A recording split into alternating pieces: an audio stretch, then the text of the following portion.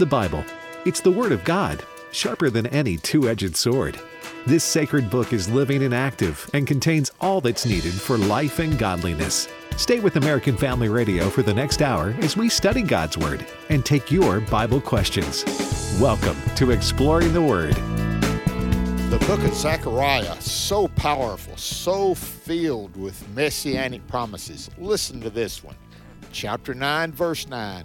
Rejoice greatly, O daughter of Zion. Shout, O daughters of Jerusalem. Behold, your king is coming to you. He is just and having salvation, lowly and riding on a donkey, a colt and foal of a donkey. And Alex McFarland, Bert Harper with you, and we're looking at Zechariah Part 2. We did it yesterday, and today we're looking at some things more closely with messianic promise. And so I'm looking forward today in Zechariah. And, the only book I know that I would say is above Zechariah for messianic promise would be the book of Isaiah. Amen. Alex, when I read Zechariah, and again, I've read it, and every time I go through it, I just highlight.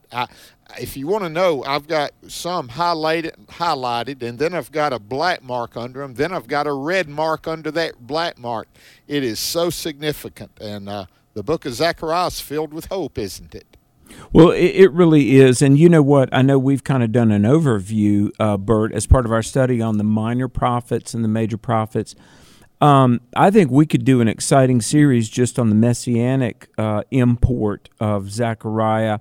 You know, what's interesting is, especially Zechariah 9:9 that you mentioned, that says, O daughter Zion, shout, daughter of Jerusalem, behold, thy king cometh unto thee, just and having salvation, lowly and riding upon an ass, and upon a colt, the foal of an ass. And as we know on Palm Sunday, Jesus rode into Jerusalem on a donkey. Okay. Ancient Jewish scholars believed that this was clearly about the Messiah, so much so that they taught that if you dreamed of a donkey entering Jerusalem, you had salvation. Isn't that something? Amen. Amen. I mean, that was an ancient Jewish belief.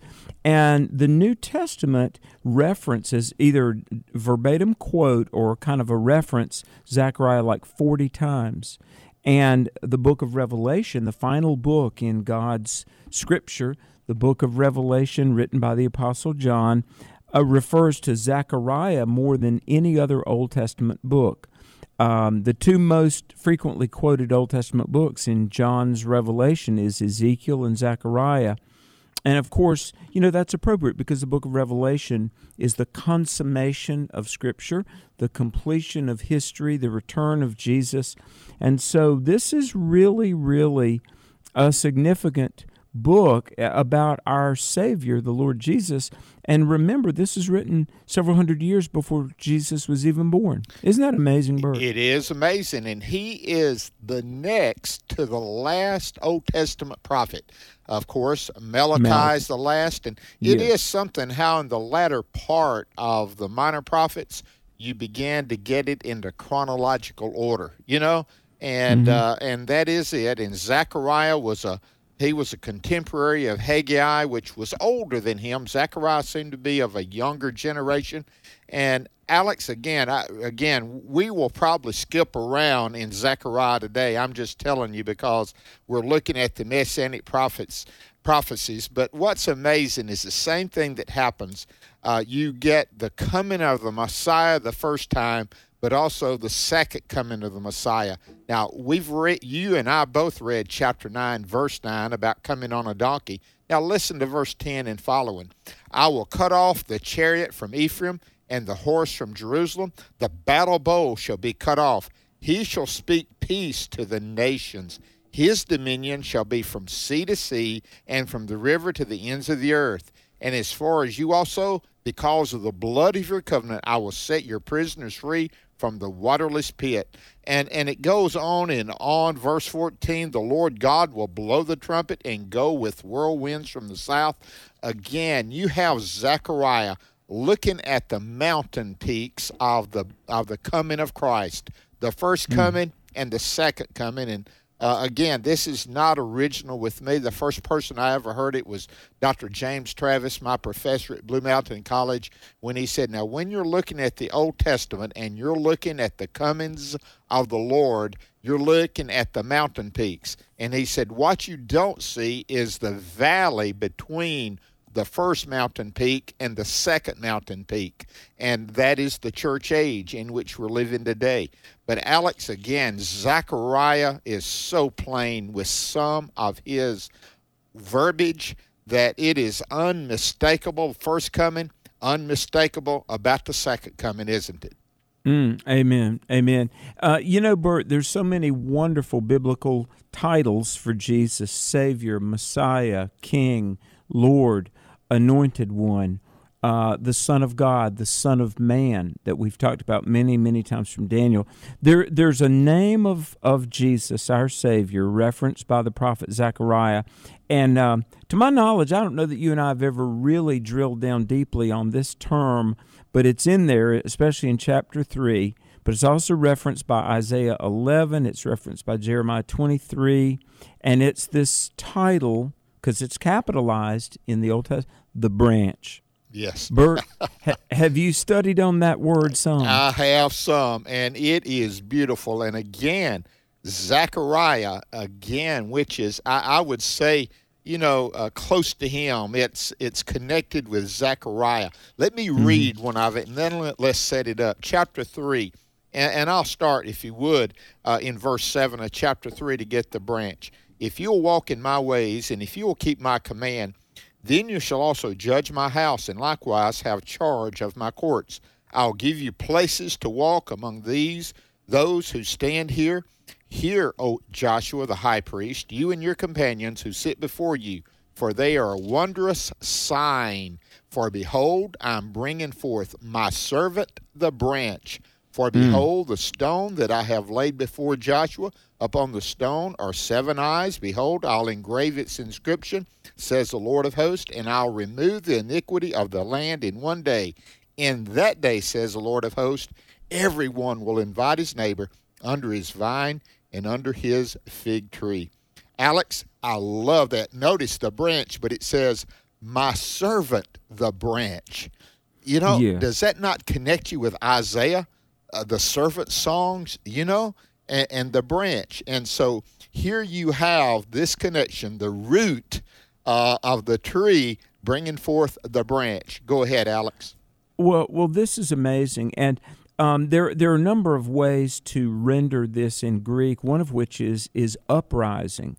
Now, I'm going to come back to that, but in Jeremiah 23 and 33, it has referenced the branch as the king. And Matthew alludes to these. In Zechariah 3, it shows the branch is the servant. It'll say, my servant, the branch. And Mark references Zechariah 3. Now, in Zechariah 6, it talks about the branch being the mediator between God and man. Luke references this. Now, Isaiah 4 talks about the branch, the root of Jesse, that we talk about at Christmas. And John says that the branch really is, and he references Isaiah 4, God in the flesh. But here's something beautiful from Luke 1. Now think about this, folks. And Zechariah was written like 530 years before the birth of Christ. But Luke 1, you're going to think, well, where is the branch in this? Listen, Luke 1:78. John the Baptist is the prophet of the highest. For you will go before the face of the Lord to prepare his ways, to give knowledge of salvation to his people by the remission of sins, through the tender mercy of our God, with which the dayspring from on high has visited us, to give light to those who sit in darkness and the shadow of death, to guide our feet to the way of peace.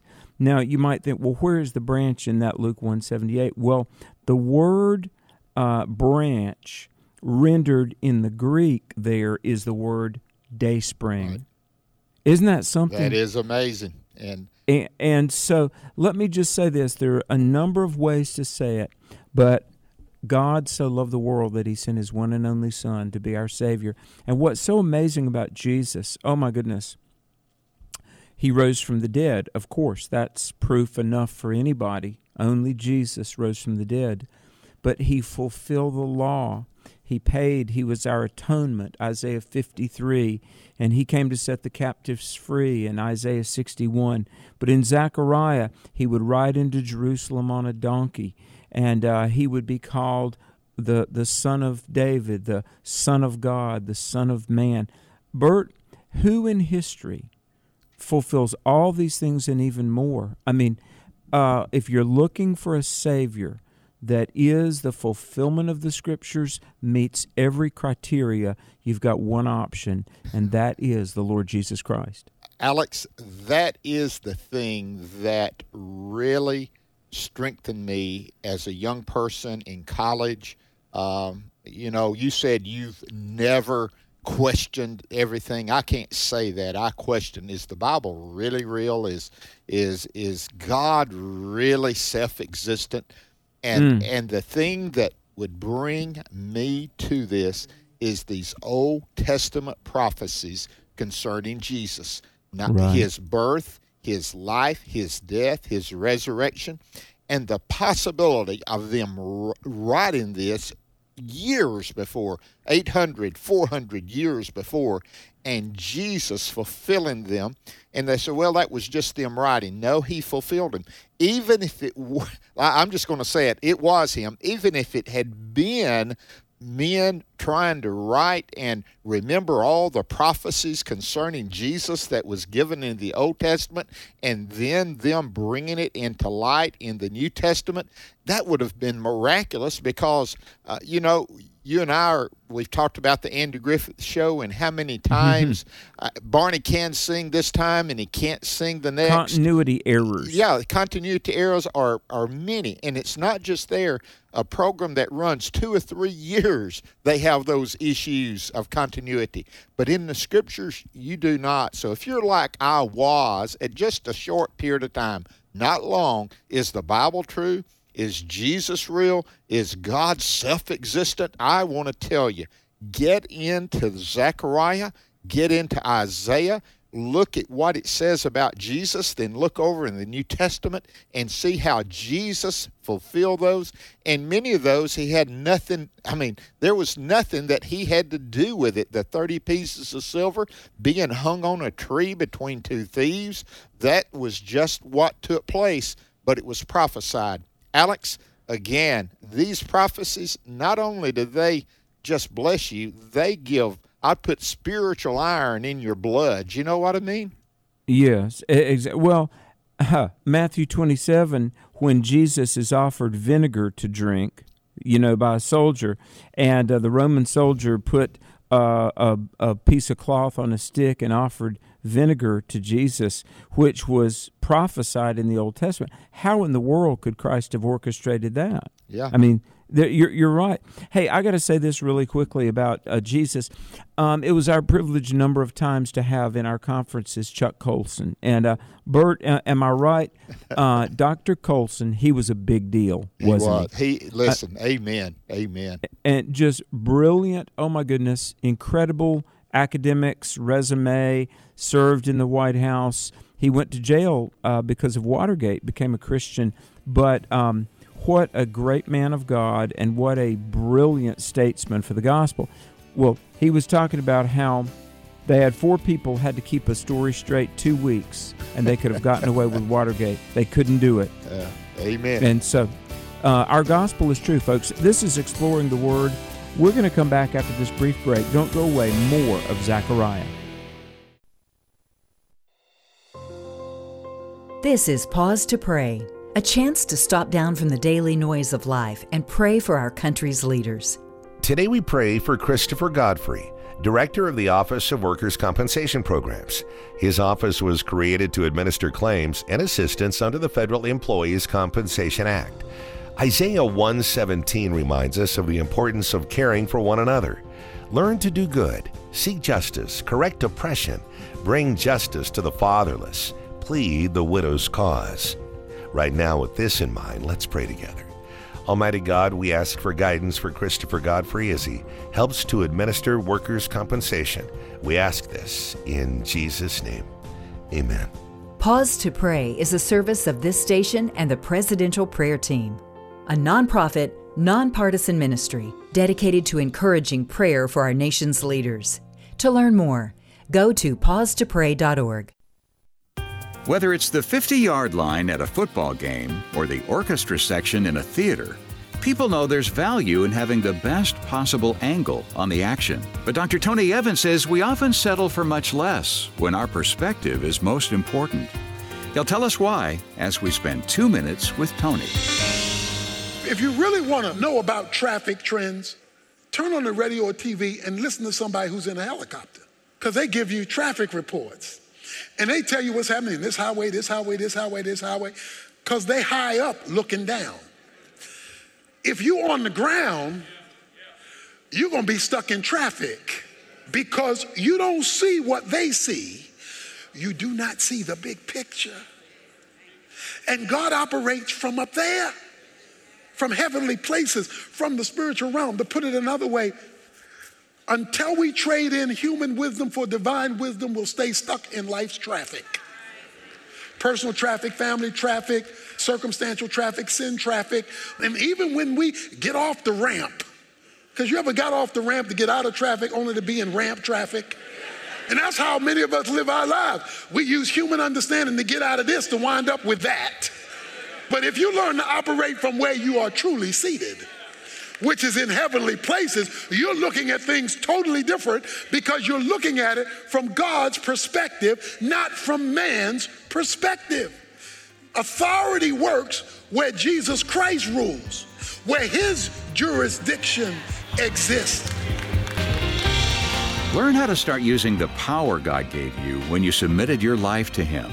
Check out Tony's CD series, Igniting Kingdom Prayer, available online at tonyevans.org. Then join us next time for 2 Minutes with Tony.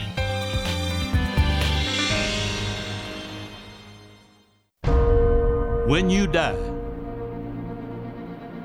are you going to heaven or not? You can know for sure. heavenornot.net.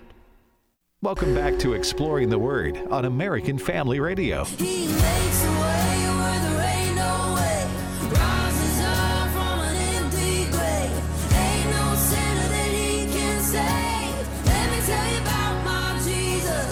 His love is strong and his grace is free. And the good news is I know that he can do for you what he's done for me. Let me tell you about my Jesus. You know, the name Zechariah means Yahweh remembers. And welcome back to Exploring the Word. Alex McFarland, Bert Harper here, and we're going through the Minor Prophet, although with 14 chapters, it's not so minor, but the prophet Zechariah, written about 538 BC. Zechariah is amazing because in the beginning, like the first 6 chapters, there's 8 visions that Zechariah has. But then in chapter 6, verse 9, we turn our attention toward the branch, the bringer of salvation. And then we're going to talk about the rest of the chapter, plus take your calls. But, Bert, like you and I were saying, oh, my goodness, this book is so just steeped in salvation prophecy, all pointing to Jesus and to the future. And we're going to get to some of the future prophecies about the coming of the day of the Lord. But fascinating book of God's Word, isn't it? It is. And one more thing, just let me, Zechariah, he does it so well, but intermixing his challenges with his promises, you know? And right here, he rebukes hypocrisy in chapter 7, but then he comes in this area of disobedience. And I think it is worth us looking at chapter 7, verses 8, 9, and 10. Listen, then the word of the Lord came to Zechariah, saying, Thus says the Lord of hosts, execute true justice, show mercy and compassion, everyone to his brother. Do not oppress the widow or the fatherless, the alien or the poor. Let none of you plan evil in his heart against his brother. Now, Alex, again, that's going back to Exodus and saying how we're to treat one another when they were getting into the land. But notice, but they refused to heed, shrugged their shoulders, stopped their ears so that they could not hear. They made their hearts like flint, refusing to hear the law and the words which the Lord of hosts had sent by his Spirit through the former prophets. Now, the reason I wanted to bring that up, that's what he said then. I honestly believe the church today, you've said it many times, Israel, church is the church, but we're both people of God that have our area of ministry. And this was true with them. I'm just telling you, we're to show mercy and compassion. We're to not oppress the widows and the fatherless, the alien, or the poor. He puts it to them. They did not do it. But again, as Zechariah was saying, he said, just because they did not do it in the past doesn't mean you have to repeat the history. You can break the chain and obey me. And that's what I'm saying today here in America with the church, with God's people. Listen, yeah, there's been some mess-ups that we've made, but we can start afresh and anew and let God use us to preach the gospel, help us to stand strong in strength and compassion. Now, what happens, and I want you to comment on this, strength and compassion can stand together. So many people think strength is out there where you don't care, and compassion is mush where, but it's actions. Notice he is saying take actions with this. Do not oppress them. Show mercy to them. It's not what you say as much as what you do. Isn't that the truth? Well, amen. Absolutely. And like so much of the Christian life, like you're alluding to, it's a balance, really. Chapter 8, there's a couple of scriptures that just really mean so much. And by the way, what we've got going on here, you've got the branch, and then you've got from really 7 through following. Well, all right, he had 8 visions. Now, 7 through 8, there are going to be 4 messages, really. Right. Yes. Commands. Then future things, there's going to be 2 burdens that he's going to give kind of this overview of Christ's 2 comings, Christ's birth, Christ's return. And then it's going to close out in 12, 13, 14, some prophecies about the future Messianic kingdom.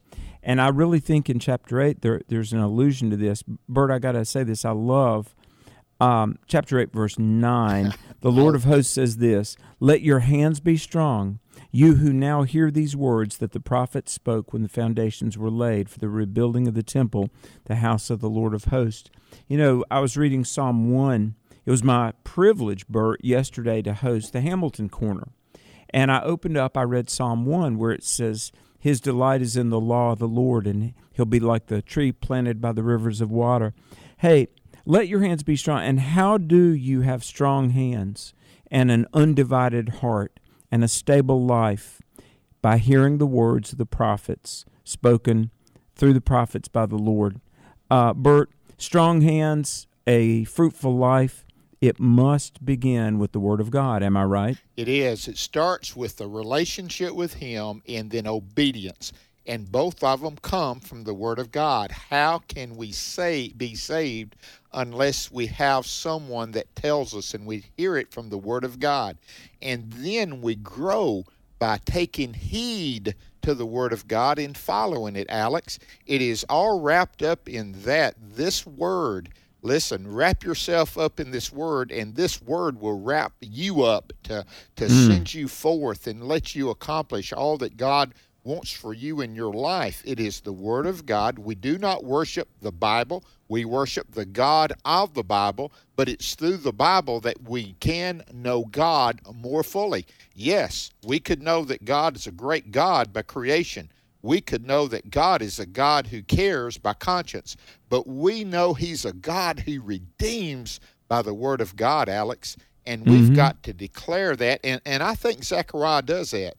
Here in chapter 8, as you were talking about, because he talks about this remnant and how he's redeeming it and how he's used it and how it's going to be truth. Listen to verse 16. Amen. These are the things you shall do. Don't you love Zechariah? He says, let's get down to brass tacks. Not what you say, it's what you do. These are the things you shall do. Speak each man the truth to his neighbor. Give judgment in your gates for truth, justice, and peace.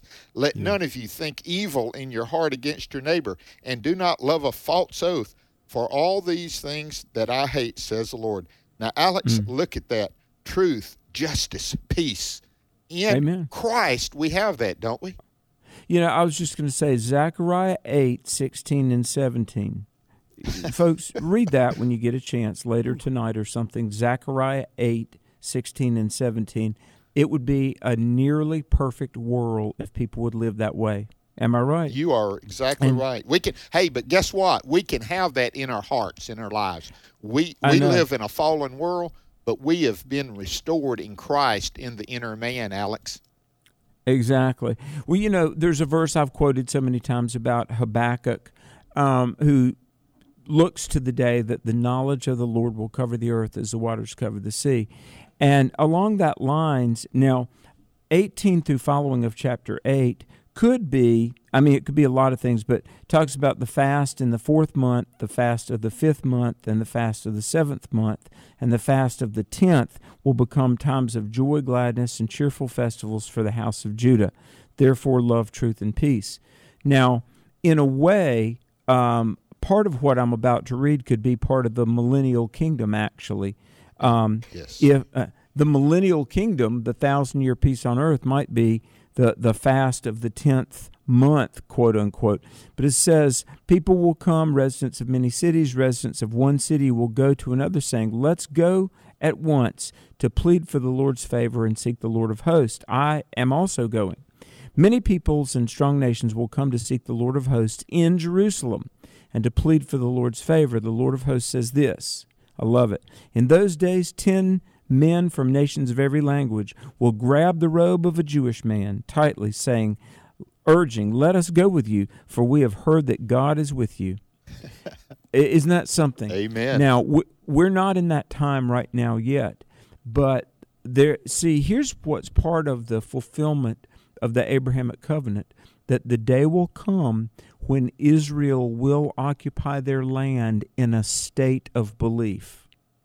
Now, Dr. Michael Brown and a lot of friends have told me how there are more born-again believers in Jesus that are Jewish today than at any other point since the first 2 centuries.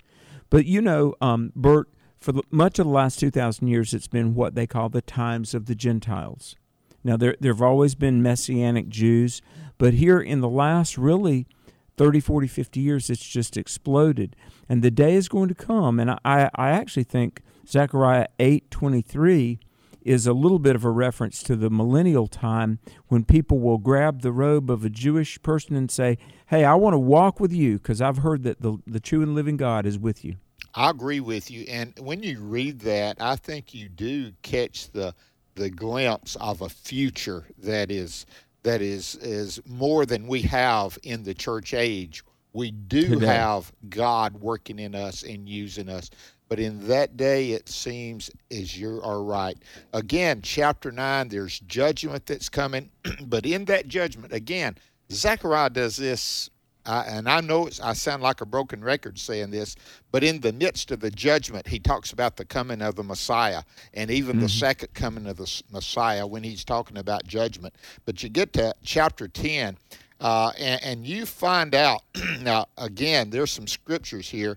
I want to read chapter 10, verse 3. My anger is kindled against the shepherds, and I'll punish the goat herds, for the Lord of the host will visit his flocks, the house of Judah, and will make them as a royal horse in the battle. Now listen, from him comes the cornerstone, from him the tent peg, from him the battle bow, from him every ruler together. They shall be like mighty men who tread down their enemies in the mire of the streets in the battle. They shall fight against the Lord. He is with them, and the riders of horses shall be put to shame. Now, Alex, verse 4, the cornerstone, the tent peg, the battle bow, the ruler. I do believe those are references to he who is coming, and the Lord Jesus Christ. He is the chief cornerstone, isn't he? He really is. He really is. He is the chief cornerstone. And, you know, so many of these prophecies, these are future things. And 9, 10, and 11 really allude to this, the 2 different comings of the Savior, and, of course, the Palm Sunday prophecy that we talked about, which is just so prominent.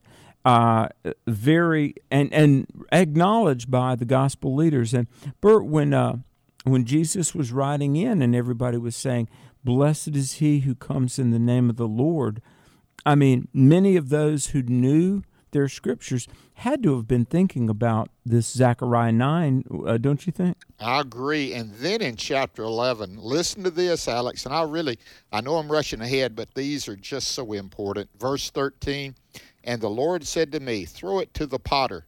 This princely price they set on me. So I took the 30 pieces of silver and threw them in the house of the Lord for the potter." Alex, 30 pieces of silver? Let me see. Do I find that somewhere in the New Testament? Well, you remember Judas sold out the Savior for 30 pieces of silver and then threw it down and said, "I've betrayed false blood and I've betrayed innocent blood. I've dealt falsely." And the Lord said, "Throw it to the potter." Now, do you remember? They took the 30 pieces of silver. This is Matthew 26 and 27. And they bought what was called the potter's field. And this is amazing that it's the fulfillment of what Zechariah had written. And a lot of it is kind of veiled, Retrospectively, I don't think we have a hard time connecting the dots. But there at the time, it might have been a little bit oblique, shall we say. But let me say this. This is amazing. Can we move on in the interest of time probably to Zechariah chapter 12? Go right ahead. "They will look on me whom they pierced." This is verse 10. Verse 10. "I will pour on the house of David and on the inhabitants of Jerusalem the spirit of grace and supplication. Then they will look on me whom they pierced. Yes, they will mourn for him who mourns for his only son and grieve for him as one grieves literally the death of a firstborn." This is like wailing on the death of an only son, Zechariah 12:10. And, what's so amazing is, the one who they pierced, again, who but Jesus could this be speaking of? No one but him. It is so plain. And again, Alex, hindsight I know is 20/20, but again, that's the glimpses that you get. This verifies, in other words, these, and as you said, oblique, look at them and that is. And when you see it fulfilled, oh, yes, that's that little bitty verse over in the book of Isaiah and the 30 pieces and they whom they pierced, it is he. And again, it should put spiritual iron in your blood to know that God was doing this and sharing this with Zechariah. And Alex, it just keeps on. Look at verse 6 of chapter 13. "And someone will say to him, 'What are these wounds in your hand?' Then he'll answer, 'Those with which I was wounded in the house of my friends.'" Alex, again, Zechariah just bam. You catch what I'm saying? That's the reason I said next to Isaiah. I think Zechariah is that fulfillment of that. Real quickly, we hadn't got but 30 more seconds. We've got to look further than that. Look, if you would, at chapter 14, verse 4. "In that day, Jesus' feet, his feet, will stand on the Mount of Olives, which faces Jerusalem on the east, and the Mount of Olives shall be split in two from east to west." Alex, he's coming back. He came the first time, but he said, "I'm going to go away, but I will come again." He is coming again, isn't he? He is coming, and it may be soon. And, folks, when we come back, we're going to take your phone calls. The number, 888-589-8840, 888-589-8840. Call us. We'll take your questions after this.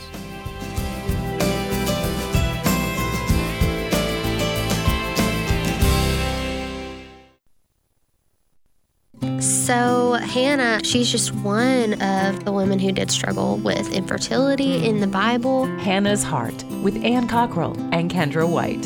Hannah took her pain to God, and God heard her and was with her. Hannah's Heart helps couples process infertility and miscarriage through a biblical lens.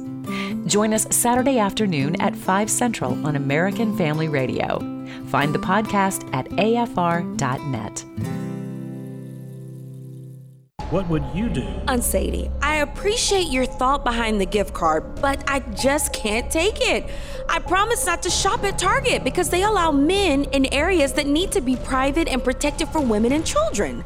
I hope you'll go to afa.net/Target and learn about it. I'm not giving them my money. Aunt Sadie didn't know about AFA's call to boycott Target, but she knows now, and so do you. Learn even more at afa.net/Target. afa.net/Target.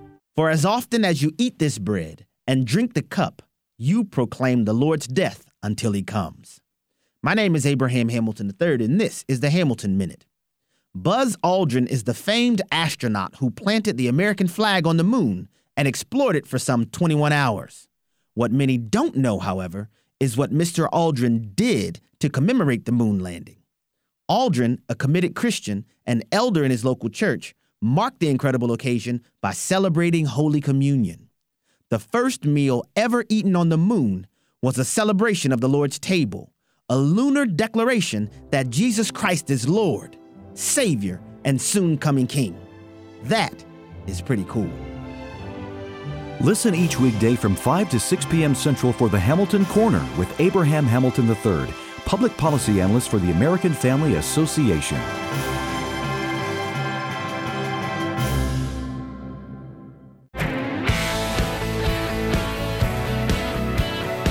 This is Dr. Stephen Rummage with today's Moving Forward Minute. 1 Corinthians 16, verse 12 says, "Our brother Apollos will come when he has opportunity." Nicole and her 2-year-old son Clark were watching the local high school homecoming parade. Nicole didn't realize when Clark began choking on a piece of candy because he made no noise. But when she saw that he had turned blue, Nicole frantically screamed for help. When Tyra, a cheerleader riding on a parade float, heard Nicole's cries, she jumped from the float and ran to help. Tyra saved Clark's life because she was trained, she was ready, and she was willing when she was needed. God can use you in mighty ways when you are trained, available, and willing to serve when He sends opportunity your way. For more resources, visit movingforwardradio.org. Join me every Sunday morning at 8:30 Central for Moving Forward right here on AFR. Blessed be the God and Father of our Lord Jesus Christ. According to His great mercy, He has caused us to be born again to a living hope through the resurrection of Jesus Christ from the dead. 1 Peter 1:3. American Family Radio. Welcome back to Exploring the Word on American Family Radio. What will I say when I'm held to the flame like I am right now? I know you're able and I know you can save through the fire with your mind. Welcome back to Exploring the Word. You are listening to the American Family Radio Network. And by the way, AFR.net, the website and the mobile device for the American Family Radio Network. This show and all others are archived there, plus just tons of great programming from the Hamilton Corner, airing the Addisons, today's issues, Sandy Rios in the morning. There's just so much there. And I would encourage you to look at it and surf AFR.net, and you can send a link and share this with somebody and maybe make this content a blessing to somebody else. And the number, though, we're going to take calls, Bible questions. The number is 888-589-8840. And, Bert, aren't we blessed to talk to all these people each and every day of the week? We are. And that, again, I don't want to take too much time, but that's kind of what separates Exploring the Word from other Bible teaching programs that we have here on AFR. We've got some great Bible teachers. We want you to know that. We love them. But what makes AFR Exploring the Word a little bit different is the discussion that Alex and I try to have. And both of us, every once in a while, we'll get caught up in preaching, and we'll preach a little longer than we thought we were. Guilty as charged. I'm probably the worst. Hey, but then we get to answer questions that people ask. So that's where we're going now, and we're going to go to the phones and talk to Stephen in Texas. Stephen, what part of Texas are you in? I'm from East Texas. Amen. Amen. That's a long way from West Texas, you know. It is probably about 10 hours or so. I know. If you ever drive across Texas, and especially on Interstate 20, you'll find out how wide that state is. Go ahead, Steve. You got a question for us? Yes, sir. First, I'd just like to thank y'all for everything that y'all do. I listen to y'all just about every day, and I really appreciate all the work you're doing, all the teaching that y'all do for us. I really appreciate it. My question has to do with Matthew 24 and the parable of the fig tree. My grandfather was a Baptist preacher, and growing up, he always would talk about the parable of the fig tree, and he believed that was an allusion to Israel becoming a nation again, and thought that the generation that saw Israel become a nation might be the generation that they were speaking of. I've read the chapter myself, and I'm not educated as far as going to seminary, but I'm not sure if I read it the same way that he did, but I'm curious of what y'all's thoughts are on that. Well, praise the Lord for the Baptist preacher heritage you have. You're talking to two Baptist preachers right now, Stephen, and but the good thing about what happened to Alex and me, brother, we're at home with God's people. When they know Jesus and make much of Jesus, we're at home with them regardless of the name, denomination. But Alex, we've talked about this fig tree. It's been an allusion to Israel several times. Is it here? Well, yeah, I think so. I think it does. And, Jesus says in Matthew 24:32, learn this parable of the fig tree. When its branch has already become tender and puts forth leaves, you know that summer is near. There's a verse in the Old Testament, the summer is over, the harvest is past, and we are not saved. Not only do I think the fig tree refers to Israel, but I think the budding of the fig tree refers to Christ's second coming. Okay, when a fig tree would put out leaves, summer was upon them, but by the end of summer and harvest time, the season is over. Many people think, and I remember years ago, Burton, this was 25 years ago, but John Walvoord spoke at Liberty University. Do you remember John Walvoord? Yes, I do. And he wrote a huge book, Things to Come.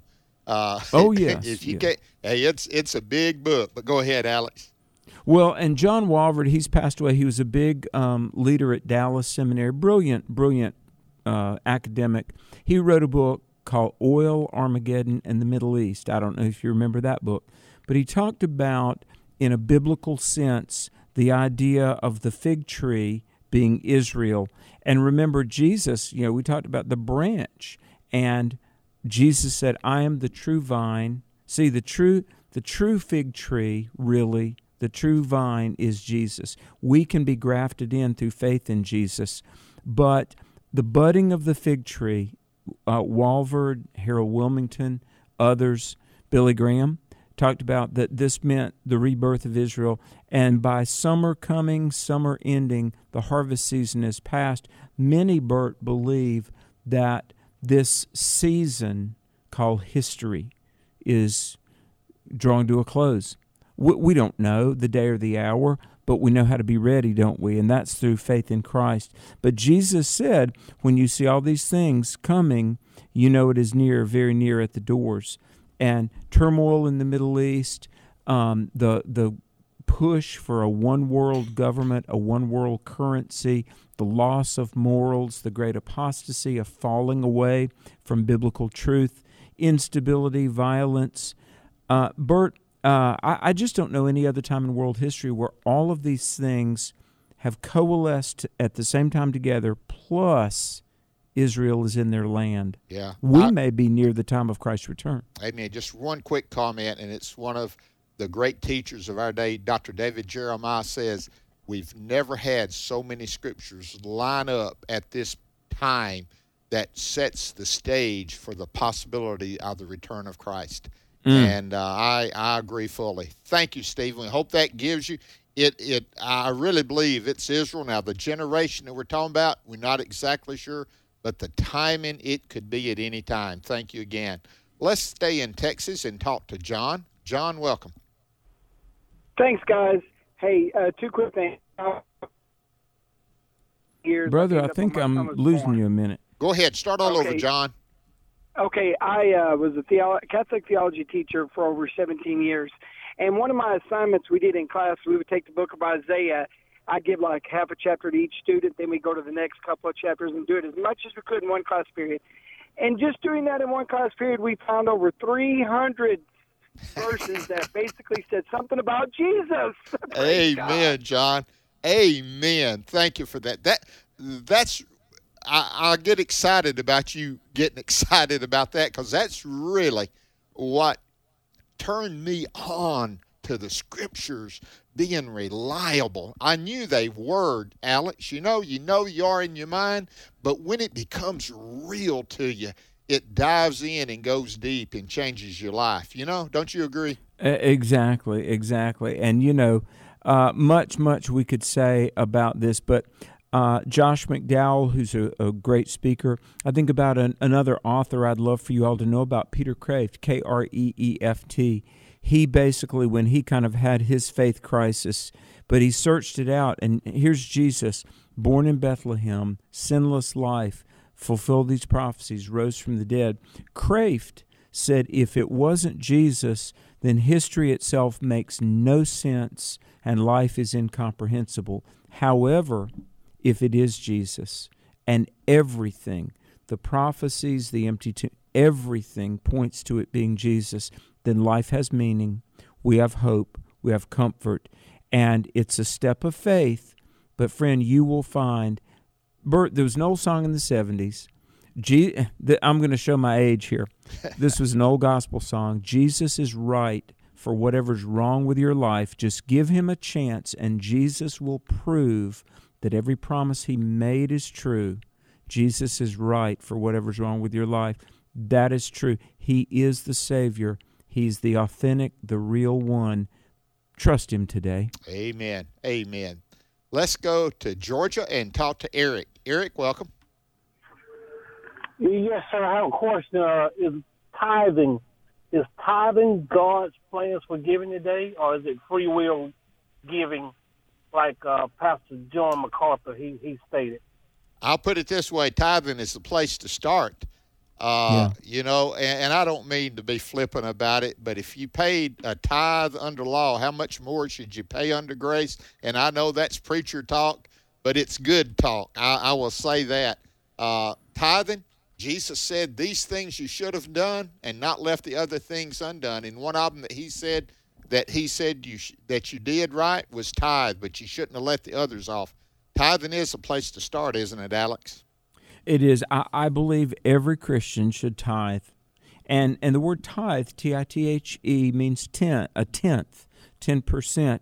And like you said, Bert, I mean, a Christian under grace should at least do as much as a Jewish person was under the law. But I think the tithe, like you said, it's a place to start. And I just want to say you can't outgive God. You can't outgive God. I'd rather have the 90% with the favor and the blessing of God than try to hang on to the 100% and be out of God's will, Bert. Amen. Jesus said, give, and it shall be given unto you. But then it says, full up and running over and pack down. That's Bert's version. So, man, listen, just love him and give is under the Lord. Can I say one thing, Yeah, Bert? go ahead. There was a Roman emperor, Julian, and you'll recall, everybody, that the Roman Empire was not a friend of the church in the early days. But you know what? One of the historians wrote that ancient Romans were surprised, and even the Emperor Julian embarrassed, that Christians cared not only for their own, but also for their pagan neighbors. And they cared for the elderly, they cared for the orphans, they cared for female children that were often discarded. And Rodney Stark, a twice Pulitzer-nominated historian, writes about how the church turned the Roman world upside down, not only because the message is true, but because they had such big families, and much to the embarrassment of the Romans, and it was all because of tithing and giving. The churches had the ability to care for their own and for their neighbors. Why? Because of the generosity of the believers. Well, look what we're doing with Operation Christmas Child. 9.7 million children is going to receive a shoebox that was packed by believers. Yes, Christians make a difference. Make a difference where you are. Let's go to Mississippi and talk to Jerry. Jerry, welcome. Good, and how you all doing? Doing great Good. today. Doing welcome. Great. Yes, it's incomprehensible when someone. I was talking to a guy just a few minutes ago, and how can someone say that there is not a literal lake of fire, and to say that it is symbolic when the Bible says lake of fire burneth with fire and brimstone? How can you not reconcile that? You know, I would like for you all to expound that more for me. Thank you. Thank you, Jerry. Appreciate you sharing it with people too. Truth. Alex, do you know any kind of city or community that does not have, quote, and don't use this vernacular too much, a garbage dump? Or does if you've it's a village or whatever, that's for what? Waste. Yeah. You know, I hate to put it that way, but when someone has wasted their life not trusting Christ, there's a place you go. In the New Testament, Jesus, it referred to a place called Gehenna, a place where the fire always burns and the worm never dies. Yeah. Jesus sure did sound like it was literal, didn't he? Yeah. Let me say, folks, do not be misled. Hell is real. The lake of fire is real. For those that die in a state of unbelief, those that reject Jesus, one of the seminars I do, Bert, when I am invited to travel and speak, I don't get this requested much, but I teach on it when I'm asked to. Divine retribution, reconciling the love of God with the reality of hell. And Jonathan Edwards, one of the first presidents of Princeton University, great scholar in early America, regarding the lake of fire and hell, he said, "'Tis dreadful, 'tis awful, but 'tis true." So, folks, it's in the Bible. Jesus taught it as being literal. I believe it's literal, Bert. I do, too. I do. I want to tell you. Someone said to me, if it was a word picture of a real place, how much horrible more it would be if it were real. You know? So you catch what he's saying. He wasn't denying it being real. He said, but if it was a picture of how it would be, how much more worse would it be? I agree with him. Amen. We're going to try to get in. One more question. Kyra, we don't have a lot of time. Go right ahead. Yes, thank you for your show, and I recently got your book and can't wait to start studying that. Amen, Kyra. Thank you. Amen. Thank you. My question's on the Transfiguration. I was reading in the Gospels on that today, and where the disciples asked Jesus about Elijah coming first, and he answers that he has come and that it was John the Baptist. Does that mean that they're one and the same? I mean, can you explain that? Okay, we're going to take it real quick. Alex, it's one like unto Elijah, isn't it? Not necessarily the same person, but one like unto him. Yeah, because Luke 1:17 says that John the Baptist came, quote, in the spirit and power of Elijah. Now, John the Baptist was not Elijah literally, but John the Baptist was that forerunner that we mentioned in Zechariah who points the way to the arrival of the Lord, just as Elijah in the Old Testament called out about the coming of the Lord. And so, it's a type, really, a prefiguring, if you would. Just like if somebody's an evangelist, they say, well, he's a real Billy Graham, or that man, he's a real, whatever. John the Baptist was like Elijah, but he wasn't numerically, genetically the same as Elijah, but he came in that kind of role. Let me just say this. We need the spirit of Elijah and John the Baptist today. So you who are pastors and teachers, don't let fear keep you from being courageous and loving. We can do both. Let's do it for the glory of God. Alex, We're going to look at Malachi tomorrow. Looking forward to that, brother. Indeed. God bless you, folks. Thanks for listening. Tell somebody about Exploring the Word. Most of all, tell everybody about Jesus. God bless you. Thanks for listening.